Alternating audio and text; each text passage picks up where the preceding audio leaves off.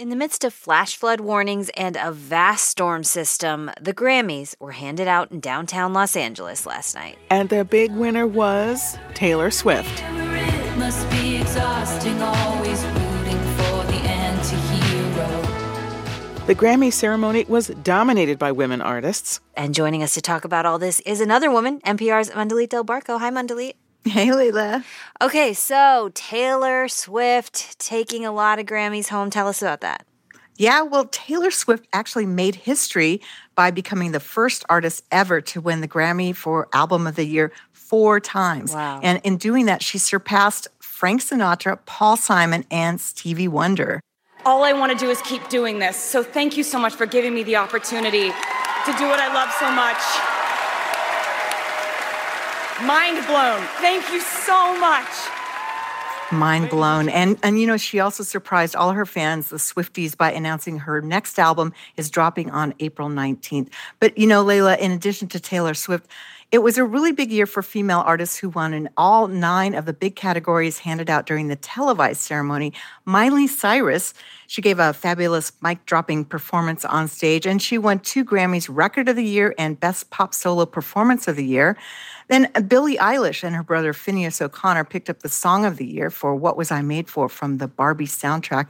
And other winners included R&B singer SZA, Colombian singer Karol G, and R&B star Victoria Monet, who won for Best New Artist. So the Grammys are known for their live performances. What were the big highlights?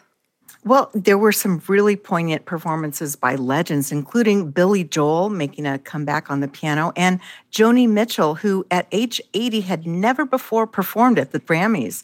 Annie Lennox sang in tribute to the late Sinead O'Connor, and afterwards she made a call for peace and a ceasefire in Gaza. You know, another live performance that was really a highlight was when Tracy Chapman took the stage with country singer Luke Combs to sing.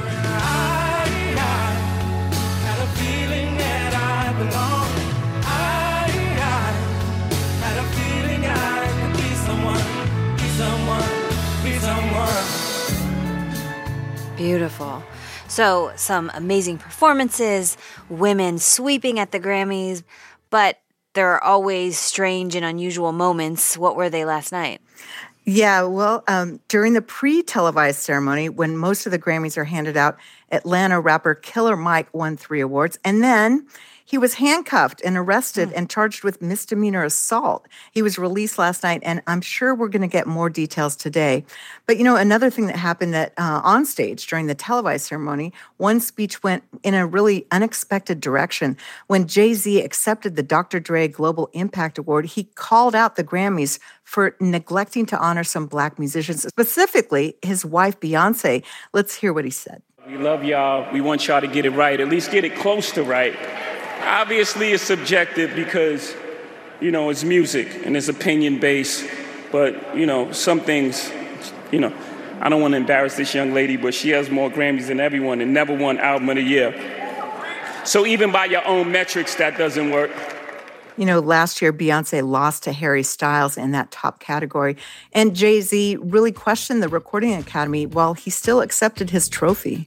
All right, Mandalit, thanks so much for that. Sure.